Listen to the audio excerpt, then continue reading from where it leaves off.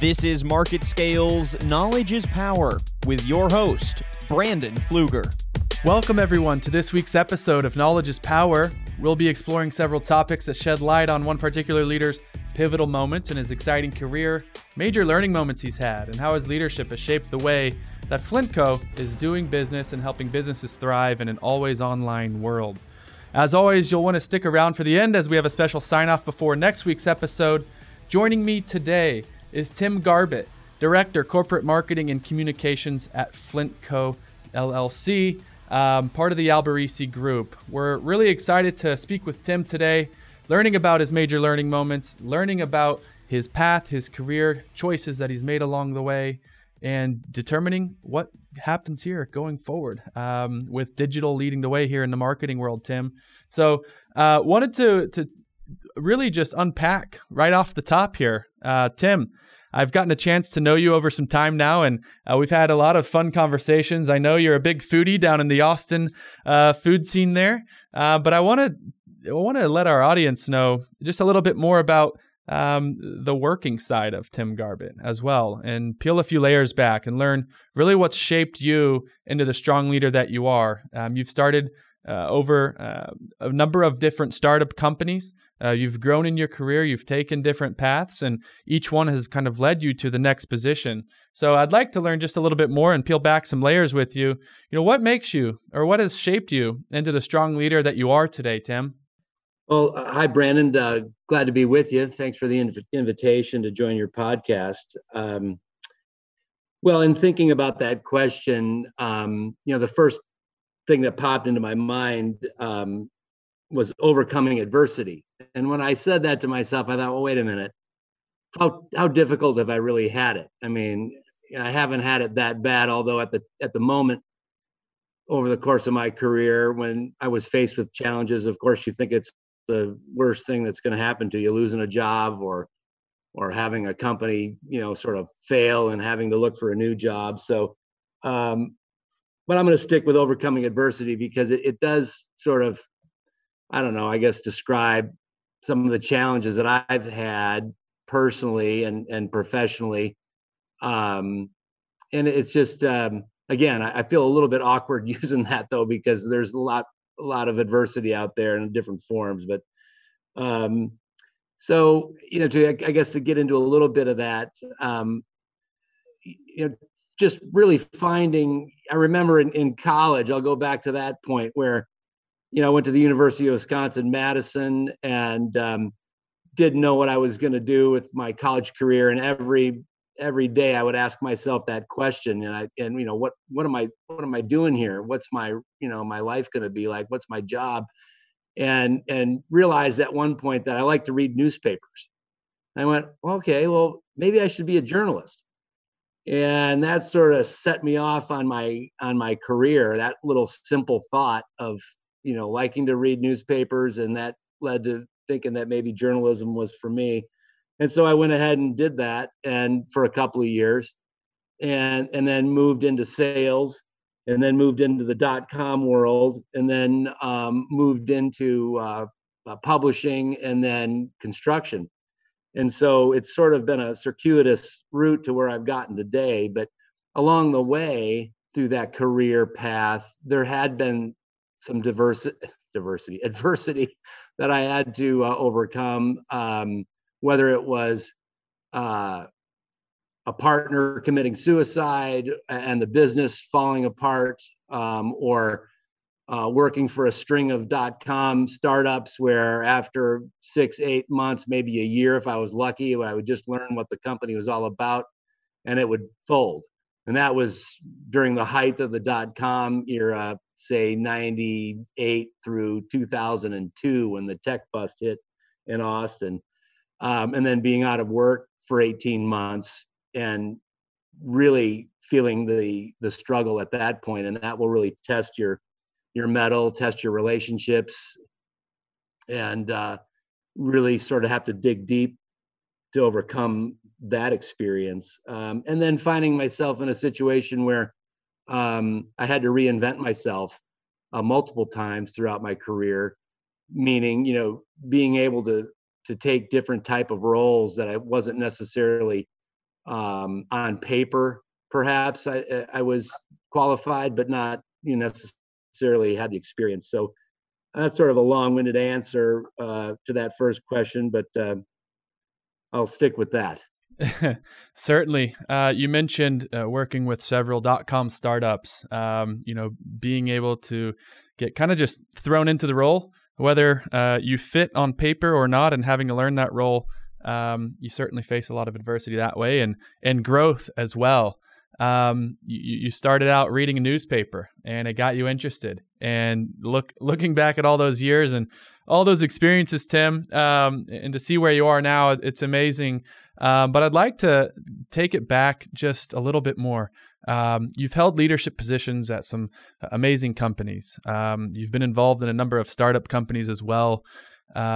Speak generally about the large corporations and the startup contrast. Are there a couple of specifics on each one where maybe you had just something that you centered around that was a major learning moment along the way, whether it's in the startup world or in the large corporation world, or maybe it was that pivot from some of those .coms into a larger, more corporate role? Sure. Well, my dad was a small business owner, so that's what I grew up around. He ran a couple of restaurants, and then working for a small town newspaper. It was the publisher was in the building, and it was a small organization, and then moving into a small mom and pop publishing company that was actually very successful for many years.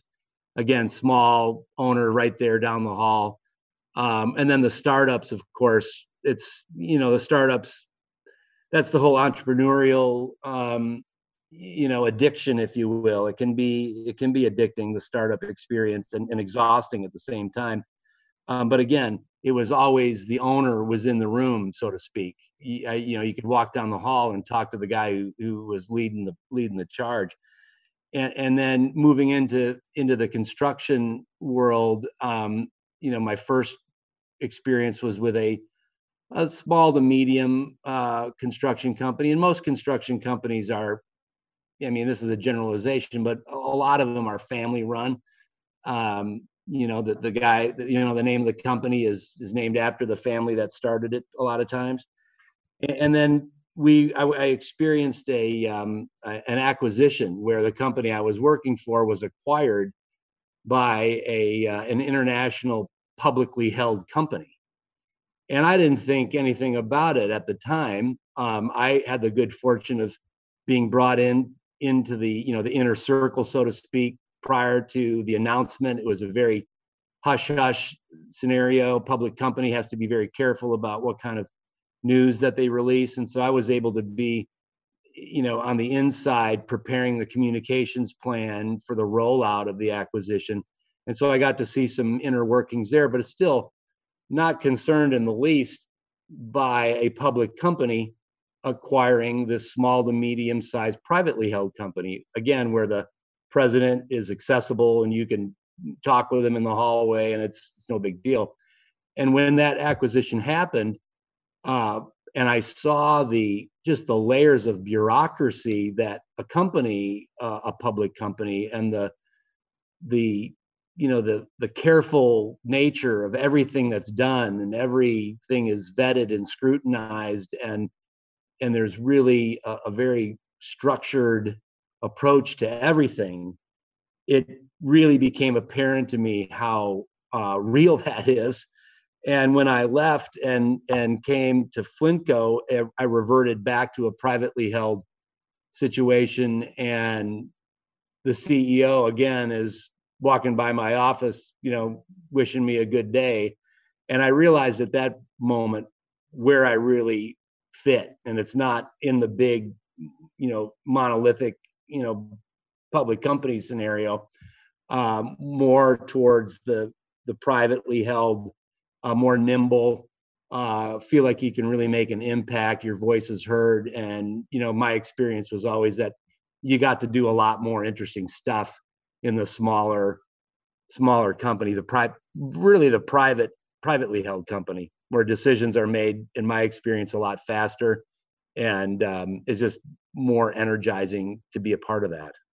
Yeah, definitely. I can understand the pivot where you're working with those startups, and you're literally at the table every single time, doing many different roles, like you mentioned.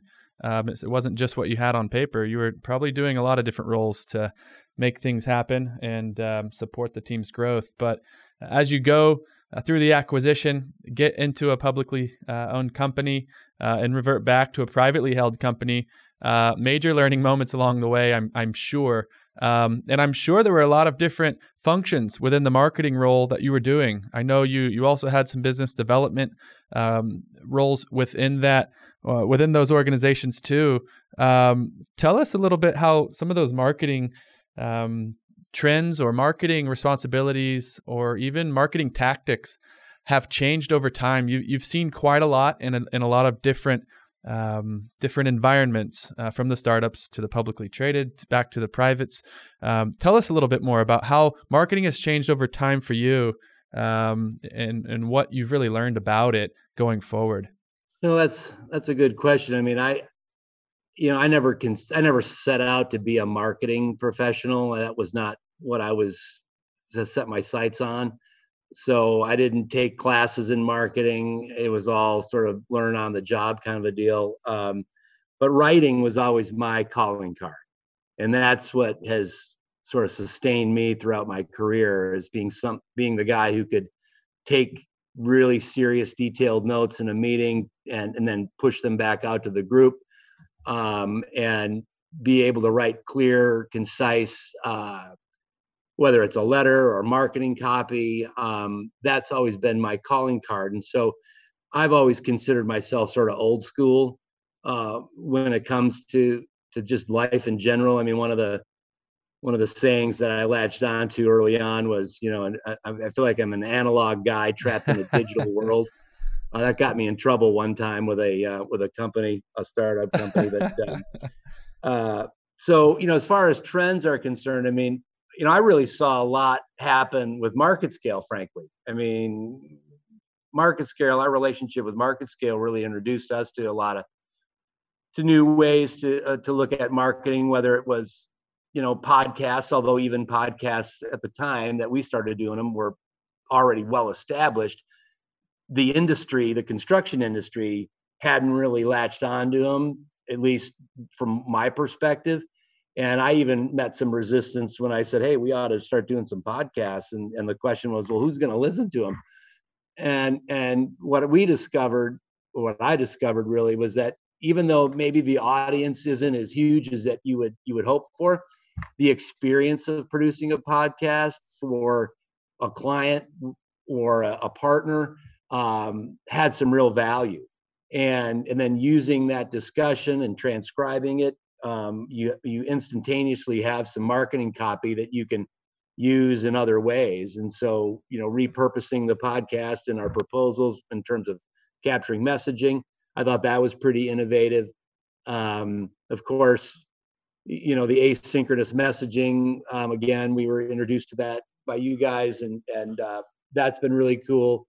And those are sort of, maybe in the grand scheme of things, maybe not that big of a deal for folks that are really dialed into all the digital, landscape. But for me, coming from the analog perspective, if you will, and really I've always been a print guy. Print journalist was my thing.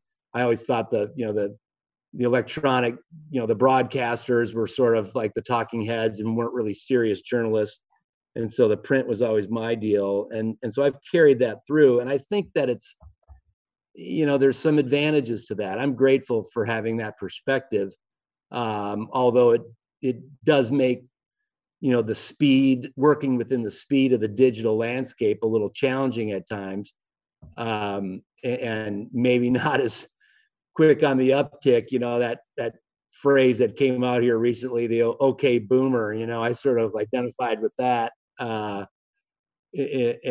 feel like it's probably appropriate in many ways. But as far as the advancements and the innovations, I mean, there's been a tremendous amount of them, obviously, but at the end of the day, I think it's about being able to communicate effectively, communicate concisely, don't bury the lead, to use an old journalism expression. Get your point out right away and grab them, and then work the messaging. And those kind of simple, basic approaches, especially in the business communication that I've seen, and especially in construction, where being able to write is not high on the list for most qualifications that you need to be in construction. You need an engineering mind. You need a can-do sort of hands-on approach to fixing stuff. There's challenges that you need to use tools to address. And so that's been an advantage for me, because I've come into this industry really not knowing anything about construction. I mean, you don't want me on a job site with tools around. I'm not going to be of help. But what it does, what my lack of experience and knowledge in construction, combined with my sort of inherent curiosity and training as a journalist, really was a nice combination for me personally, because it allowed me to ask the quote unquote dumb questions, because I've never felt that was a barrier. I always think any question is valuable. And if I've got it, there's somebody else that's got that same question as well. So that's what I would say is like finding your innate skill that you have, whatever it is. In my case, it was communication, it was writing, and using that as a vehicle to go into any situation and be able to make an impact and make a contribution. Yeah. You're absolutely correct. Keeping it simple is one of the hardest things to do in the English language, isn't it? Speaking simply, writing simply and clearly. You can communicate effectively and precisely.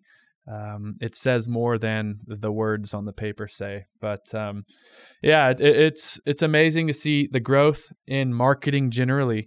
It's amazing to see the transformations that have happened even just over the past year. It's been amazing to see how people have been really thrown into or forced their hands into the digital world.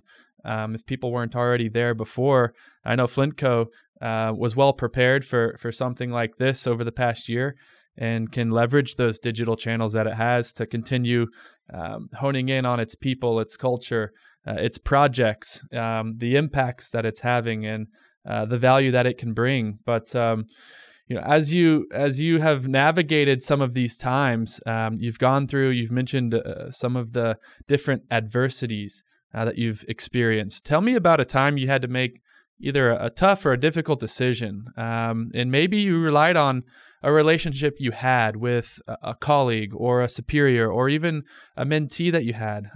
Tell me about a time that you had to make that tough, difficult decision or call, and how that relationship really helped form that decision making. Is there a specific memory you have of that relationship that really sticks out to you, Tim?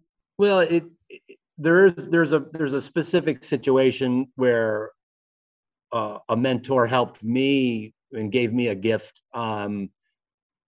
But as far as the difficult decisions that I've made, I up until that point, I never really had a mentor. I never really considered anyone in my world a mentor, although I liked the idea of it. I've always just operated by instinct and feel, and sort of just in fear, maybe, to try to keep going, and have made decisions that have not always been, well, most of them haven't been well thought out, frankly.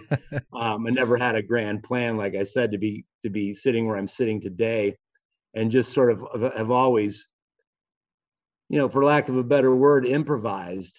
And I've gotten lucky, and I'm grateful for that. But so the decision making is really, there's been some challenging decisions, but it was almost like, again, feeling like I needed to reinvent myself when it was going from being a journalist to being an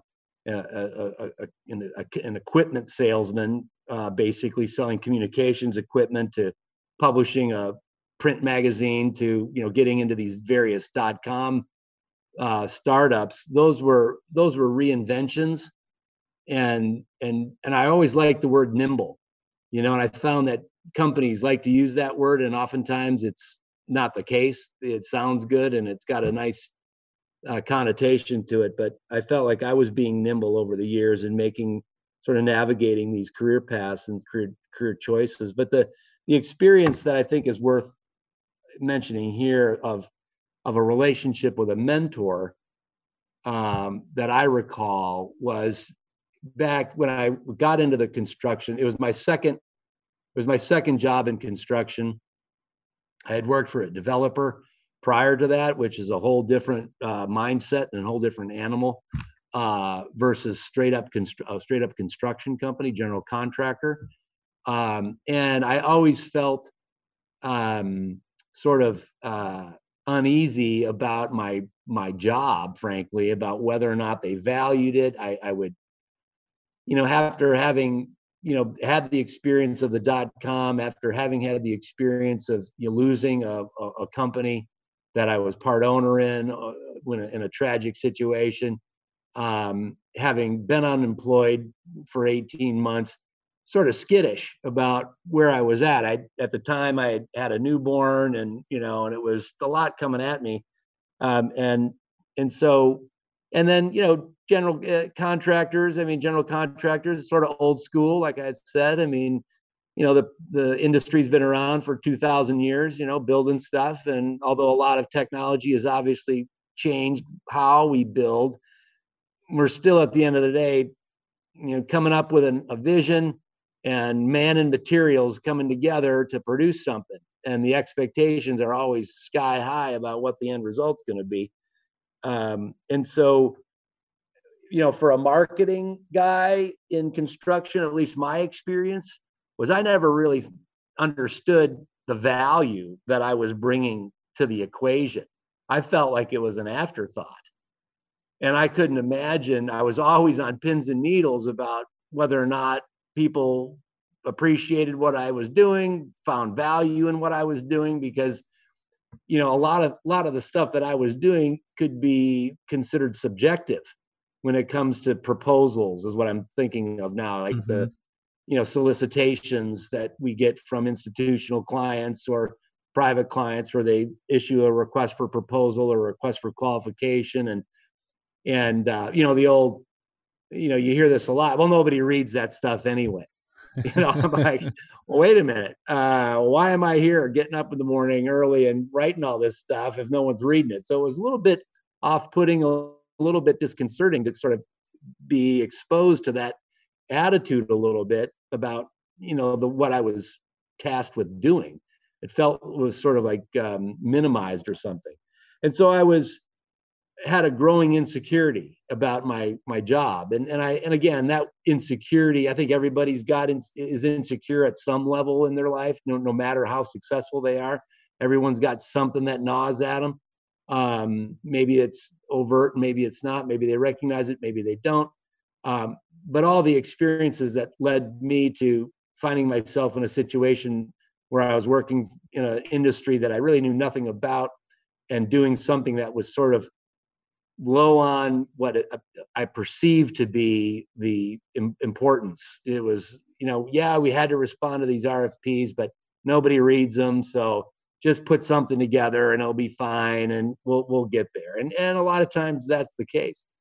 So I was insecure, and I had the growing insecurity. And when you're insecure, and it's a real problem, and not just the kind that I described, but the real sort of active insecurity, which I think is what I was experiencing. That was combined too with the Great Recession. This is the time in like 2009, I think it was, or 2009, 2008, when, the subprime mortgage thing hit, and Lehman Brothers, and, all the stock market went crazy. And so combine all that, insecure about where I was at. And I remember a day specifically, the owner of the company, the guy who hired me, his name was on the company. I was on my way out the door for a vacation. My family and I were driving to go skiing. I was really excited, but a little bit nervous too, because I was taking a vacation. Are they gonna, am I going to be leaving something undone and so forth? And this gentleman stopped me and said, "Hey, Tim, you need to realize the impact that you're having here with this company and what you're doing in service to, our bottom line.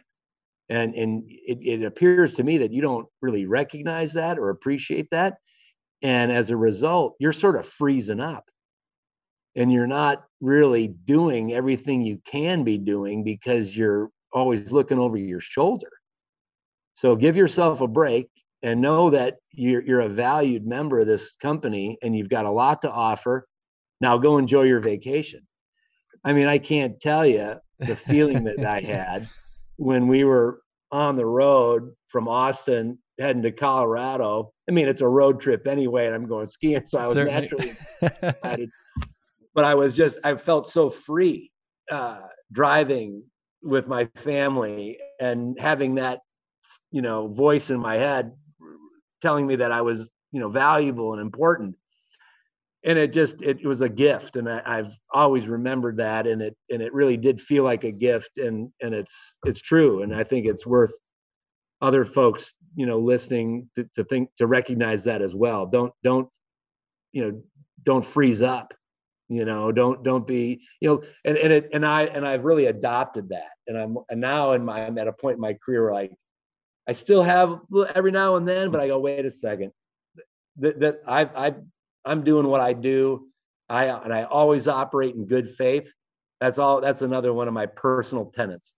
And I use that if I'm dealing with maybe an awkward situation, or I've got to, address a question that might be a bit difficult, and there might be ramifications, unforeseen, consequences. But I always say, am I operating in good faith? Am I trying to do the right thing? Am I trying to, protect the company's interests? And if those answers are yes, then I plow ahead. Yep. I don't care about the consequences because I know I'm operating in good faith. It sounds like you've had, some really good learning moments throughout that. And one of the biggest ones that were most impactful on how you are now and how you go about doing your things now is really go enjoy your vacation. Tim, you're doing well. You have a big impact on our company. Go enjoy your vacation. And you got some time to get away. Know that you were doing well, that you were highly valued at the company, that you were doing the right thing, not only just doing the right work, but good work, but also doing something that you loved, and having an impact with it. It sounds like that conversation really opened your wings a little bit, if you will, to continue pushing forward and plowing forward, like you mentioned. Yeah, and I think it's, just to carry that forward another minute. I mean, it made me realize how easy it is to have a positive impact on those around you with a simple, "Hey, nice job on that," or "Hey, way to go," the old attaboy. Certainly. Most people say, "Oh, I don't need an attaboy. I don't need a pat on the back." That's not what drives me. And I go, well, wait a second. It sure feels good when someone recognizes you and acknowledges what you've done. And it can be as simple as just that. "Hey, nice job, Brandon. Way to go." Yeah, you really did a nice job on that podcast with Garbutt. Yeah, exactly. And it kind of comes back to that relationship you have with your colleagues, with your employees, with your team as you lead the team forward. You're knowing how your team operates individually, what makes them tick. Your colleague there at the previous role said, "Go enjoy your vacation, Tim. You're beating yourself up. You're doing an amazing, outstanding job, and you're having a huge impact on the company." Things like that can go a long, long way. And it's an easy thing to do. When you look at some of the roles you've had, you're a leader, you're in a leadership position at a great, great company and in a really exciting space. Y'all are doing some amazing projects, by the way. If people want to check out what Tim's involved in, go to flintco.com or go on their social page. The stories they have are amazing. But as you're leading these colleagues, Tim, how are you helping them do the same thing that gentleman helped you do, really free yourself? How are you helping them understand their capabilities, or how are you helping shape them coach them along the way to make sure, A, they're comfortable, B, they're a little uncomfortable because you're pushing them, and growing going forward. So I'd love to hear a little bit more about that because, gosh, your background's amazing. Your leadership is unquestioned. So let's hear a little bit more about that with regard to maybe colleagues, current, past. Let's open it up a little bit. Yeah, well, I mean, in my career, I really hadn't, until I got to Flintco, I really didn't, I had no one reporting to me. I had nobody that was, my responsibility. I was just a guy on a team doing something, right? There was nobody reporting to me. And then when I got to Flintco, I got to experience that management, and I got a crash course in that and have a tremendous appreciation for management and what that means. And I never really knew what that meant.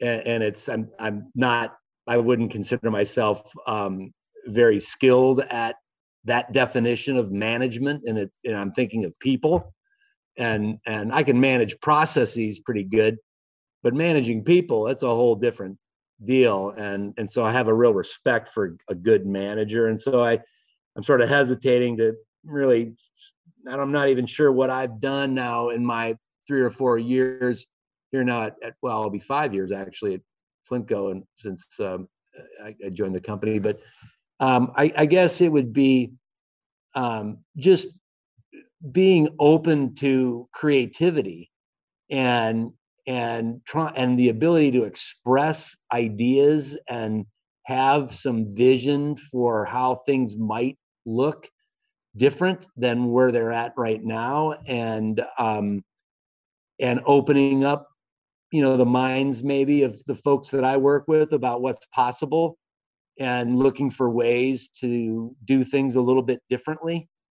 And I'm thinking of as simple as a cover of a proposal, for example. Bringing it back to my industry and sort of the bread and butter of what a marketing person does in a construction company is answer proposals. Right. To me, that's like my analogy. I had one time I was I printed up maybe a dozen. We had to submit like a dozen printed books. This was still before, PDFs, and there was PDFs, but they were like the owners were asking for printed copies, right? And I was in the copy room, and I had 12 of these books all laid out, and I was, putting the divider sheets, the sheets in the books, and they were all organized, and it's a process to get one of those, 12 of them pulled together, and then put the little spiral binder on it. And this operations guy walks by me, and he goes, "Oh, well, so you're making some copies, huh?" I went, "Hey, buddy, this right here, these are loaves of bread, okay? Imagine each one of these proposals that you're looking at here as a loaf of bread. And this bread is going to help feed this company, because we submit this loaf of bread to the owner, and he likes that loaf of bread. He's going to award us that job, and you're going to eat.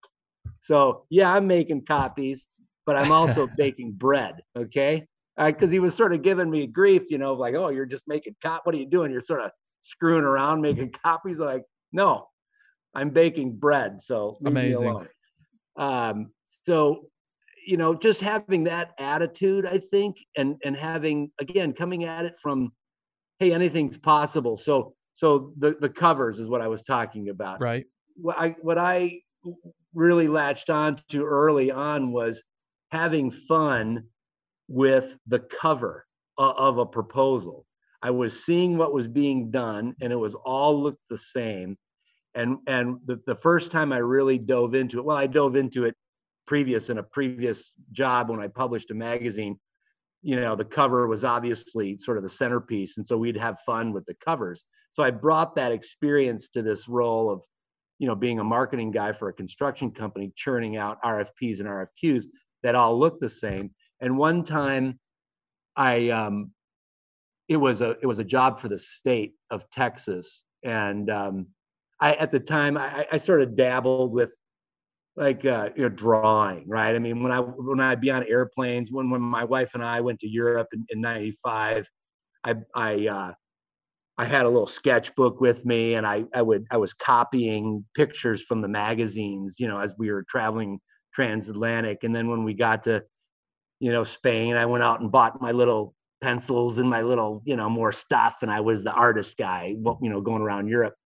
But I drew a picture of, it was like it was buildings, it was the Capitol, it was like I was trying to draw the picture, or the building of the UT Tower, and then it was the Capitol, and then I put cactus in there, and a cowboy boot, and a cowboy hat, and I tried to make it real Texan looking, right? Yeah. Because it was for the state. And not that cover won us the job, but I remember having to say to my boss, I said, look, I'm gonna draw the cover for this next one, but I'm gonna do it on my own time. Okay. I'm like, so don't think I'm just in my office like doodling here, okay? Because I'm gonna do it on my own time. He's looking at me like, what? Go away. Whatever. What are you talking about? Just whatever. Just do it. Yeah. Yeah. Just do it. And we won that job. It was a $20 million job, and it sort of lit the fuse for that client. And what that led to was a series of custom covers where I would engage full-blown artists to imagine a cover that was really unique. And at one point, after we submitted multiple submissions to this client, I heard directly from the owner, one of the project managers. She came up to me and went, man, I really look forward to looking at your proposal. Really, mostly it's the cover. And I went, right on, And so that, I think, is that attitude and the willingness to, have the willingness to just express a thought that pops into your mind that might be goofy, it might be silly, might not be a good idea, but it's an idea. And have the courage, really, because a lot of times you can get, you can sound like an idiot, have the courage to express yourself, and let's work it out here. So I think that's what I think I've done to a degree, is brought that sense of, hey, let's think outside the box, to use the cliche, thinking Certainly. outside the box. I think that's something that I've done, that maybe has helped my colleagues find that same sort of sensibility as well, perhaps. I don't know, but I'll go with that. Yeah. Hey, think outside the box. And in this case, judge a proposal by its cover. Well, exactly. And you can't do that with everyone, but I can tell you, I've got several examples where I know that our proposals looked radically different from the others that were submitted. And I choose to believe that it had an impact on our success. So. Yeah, amazing. Gosh, I can imagine. You mentioned the folks on the other end that were receiving those proposals told you directly that they were looking forward to seeing the proposal you put together. Can imagine showcasing some of the artists behind it, whether it was you drawing it, putting it together, or whether it was another artist drawing that, putting it together, and getting it printed and put into the proposal. That would be a great kind of artistic series that would also differentiate yourselves a little bit going forward, as not just your normal GC, right? Not just another GC. Right. And on these big ones, I mean, I would tell my boss, I would say, look, we got to get the cover done first. And it would give me energy on the big ones, where it was all hands on deck, corporate pursuit. What's our cover going to do? Let's spend a little money on the cover. Let's get the artist involved. And then it's like a battle flag. You get that done, and then it would give me energy to crunch through what are typically sort of mind-numbing, question and answers. It's sort of dry, but it was a way to sort of enliven it. Oh, it's amazing. That really differentiates you guys. And it's part of what makes Flintco so great and so unique and so special. And the places that it goes and does business, it's more than just GC. It's bringing people into the fold and bringing real community around that project as well. So I love that personally about you guys. And Tim, I'm glad that you bring that to the table for them. It's really special. It's really impactful. Now, as we look going forward, here we are in Q1, almost Q2 of 2021, believe it or not. Time's about to spring forward. What are some things you're looking forward to most as the year goes on? What trends do you anticipate the industry embracing as it moves forward? Is it more digital transformation? Is it the implementation of more digital events, podcasting, like you mentioned, differentiation, things like that? Tell me a little bit about what you foresee happening here in the construction space going forward, and specifically of the marketing side of things. Well, there's two parts to that question. I mean, there's what I'm seeing in the industry and what I'm looking forward to, right? So what I see in moving forward in the industry is a sort of a continued reliance, even post-COVID. Let's assume that we get through the COVID, which I believe we will, that it's got a long runway still, but the one of the major impacts of the virus has been on interviews. The process for winning work in construction, at least in my experience, has been, you respond to an RFP and hopefully you do something creative that gets their attention, and you get invited onto the porch. You're qualified. You get qualified to get invited onto the porch, and then the interview is, does the owner want to invite you into the house for dinner and spend time with you, right? So you're on the porch, and that's the interview. You get qualified, you're on the porch. Now the trick is to get invited into the house. And so the interview is a big deal in construction, and you can lose everything in the interview. By the time you get to the interview stage, it's almost like overtime, and everything's equal, because whoever they've invited to the interview is qualified to do the work. That's the premise. And the challenge is to convince them now that you're the type of individuals that they want to work with. And so pre-COVID, that was an in-person scenario. When you would show up, you would have your PowerPoint, you would have your projector, you would have the printed copies of the presentation. Everyone would assemble, and away you go.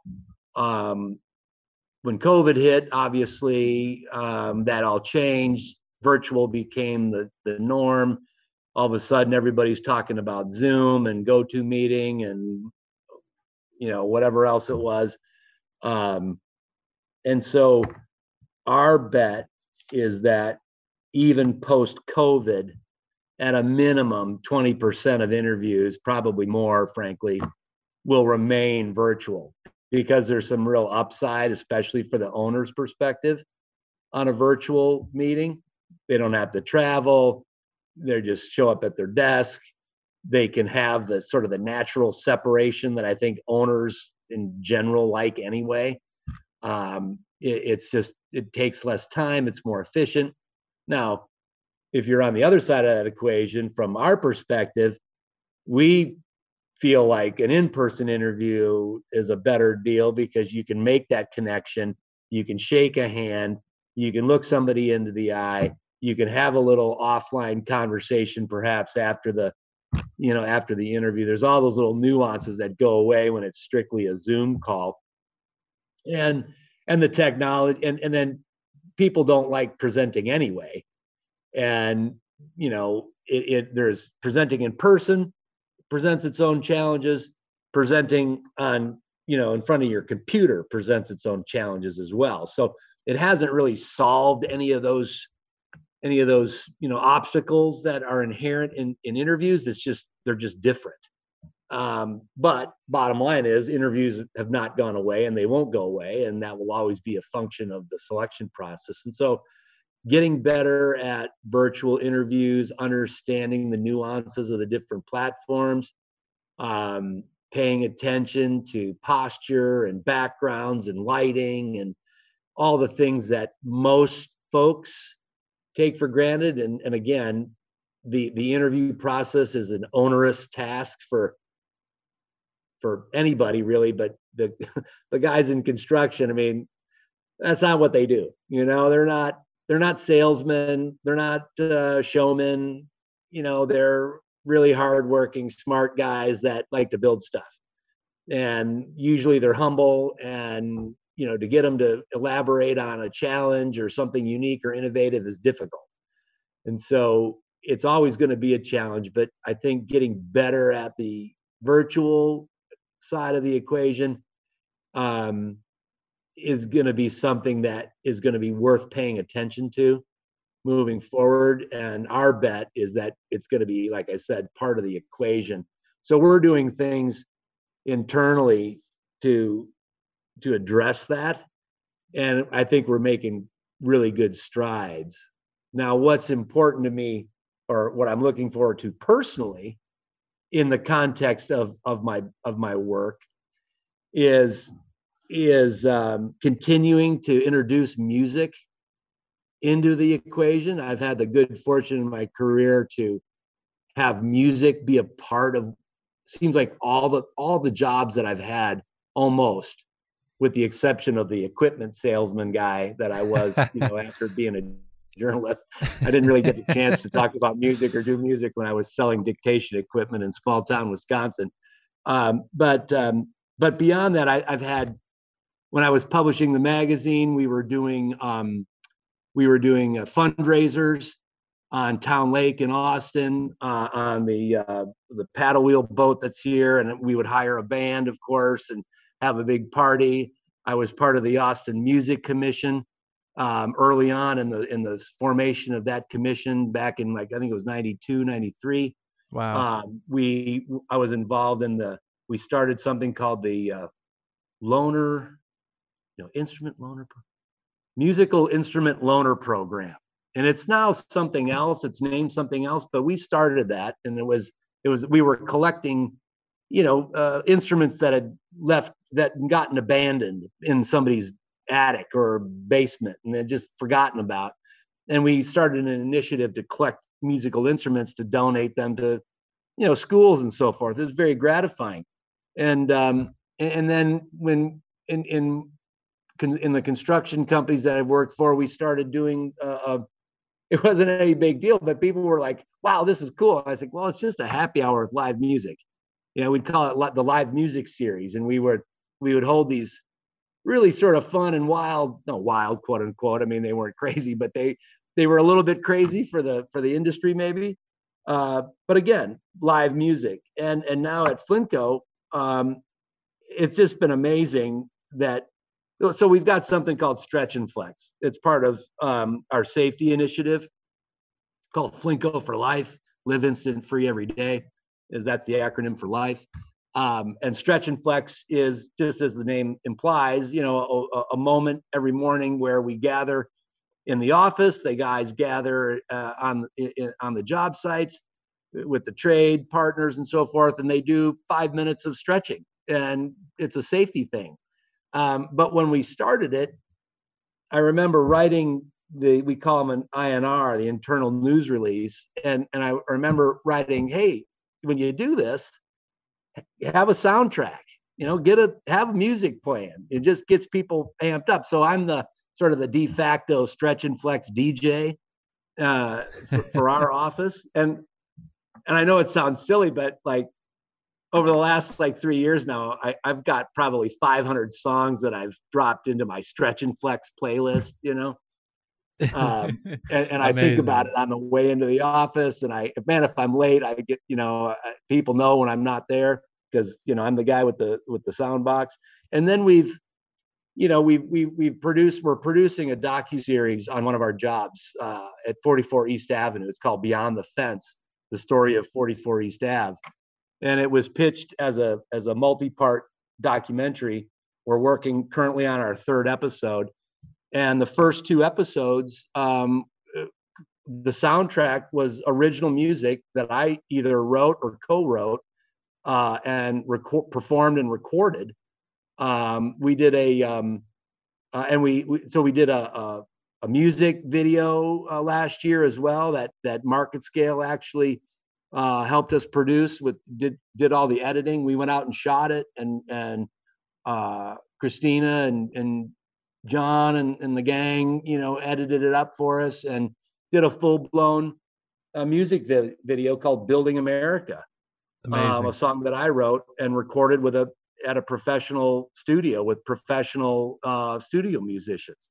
Wow. That the company paid for me to go do. And the coolest thing was we recorded that video, we recorded the song Building America, which you can find on Spotify and Apple Music and all of the platforms under T.Garbs. That's T.G-A-R-B as in boy S, T.Garbs. You can find that song there. But the best part was I recorded it on a Friday.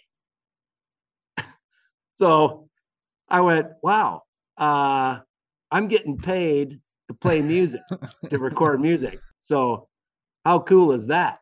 Amazing. And then just last week, it was on Saturday, not even a week ago. On Saturday, back in the studio, full band, had a world-class fiddle player there, bass player, drummer, and we were recording a parody that the octogenarian chairman emeritus of Alberici Corporation, John Alberici, wrote to the melody of "I Saw the Light," the classic Hank Williams Sr. song written in 1948, and the words are a safety message. So if you could, that's making sense. So we're using the melody of "I Saw the Light," but the words are, hey, be safe and go home safe and so forth. And we recorded it. We recorded it in Spanish as well. One of our superintendents, his name is Hubert Moran. He goes by the stage name Armando Chords. You can check him out. He's got quite a profile out there in the Latin pop world, but he's a superintendent for Flintco. He's like a drywall guru. No kidding. Yeah, he can sling drywall like hell won't have it. The guy's incredible. And he's a musician and artist. And he came in and I sang the song and played guitar and sang it in English. Armando did it in Spanish. And we're going to use that now as the basis of our Safety Week, which is coming up, Safety Week videos. National Safety Week is May 3rd through the 7th. And we're going to use that song as the foundation for our contribution. We're on the steering committee, or we're a sponsor of Safety Week, Flintco is. Mm-hmm. And so we're going to blow their mind with this thing because, it hasn't been done. And so we're really excited about that. But the point there is that, again, that was the company, our CEO going, hey, Tim, you think you can record this one? And I'm like, yeah, I think we can. That's going to be a good one. And we're going to do another one that John Alberici wrote based on it's another parody. It's more of a public service announcement. It's based on the Pat Benatar classic, "Hit Me With Your Best Shot." And it's about getting vaccinated when it's your turn. There you go. We're going back in on the 13th of March and we're recording that one too. So that's what I'm like super jazzed about, is that I get to bring my passion for music. I tell my boss, it's like eating ice cream. I can't believe it. I got my bowl of ice cream is so full. I'm almost like I can't hardly eat anymore because it's so awesome. Oh man, that's exciting. I had no idea, Tim, that you could play the instruments so well, but I'm looking forward to looking that up. Beyond the Fence, the story of 44 East Ave. looking forward to that. You mentioned it being an episodic piece as well, so we'll be sure to check that out and include a link here to it as well so people can check it out. Cool. Yeah. And let's end it with something special. We mentioned it at the very beginning, and I like to do this at the end of all of my shows. I'm a big quote person. I grew up with my father being a big believer in yogi-isms. There's a jar full of excuses. Pull a number, any number will do. So I'd like to hear your favorite quote, Tim. Whether it's something personal or professional, what's something that really sticks out to you throughout your career, throughout your learning moments, and how it motivates you. What rings true in a professional setting too. Well, I saw I saw that question, and there's a quote that for some reason it stuck with me, and I don't know why, but it sort of does represent what I feel like my career has been like. It's a quote from a song by American soul and jazz poet Gil Scott-Heron. He was big in the late 60s and 70s. And he wrote a song called "The Revolution Will Not Be Televised." You might check that out. That's pretty crazy. But anyway, the quote that stuck with me, and we used to listen to this guy in college back in the 80s. And here it is. Since change is inevitable, we should direct the change rather than simply continue to go through the change. Wow. Yeah. So that's my quote. I feel like that this sort of exemplifies what I've sort of experienced, right? Change is coming. It's inevitable. So direct it. Don't just let it direct you. You direct it. So that's it. I love it.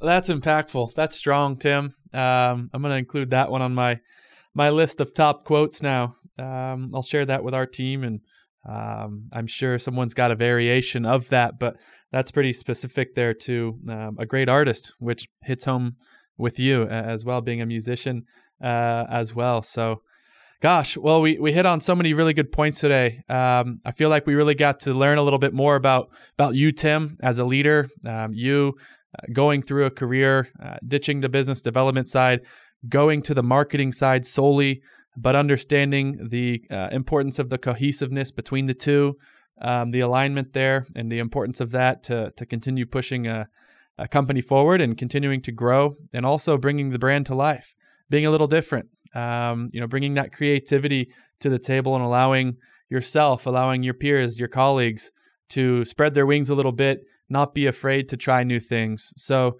really impactful things today, Tim. Really excited to hear how people enjoy your experiences and how it might relate to them.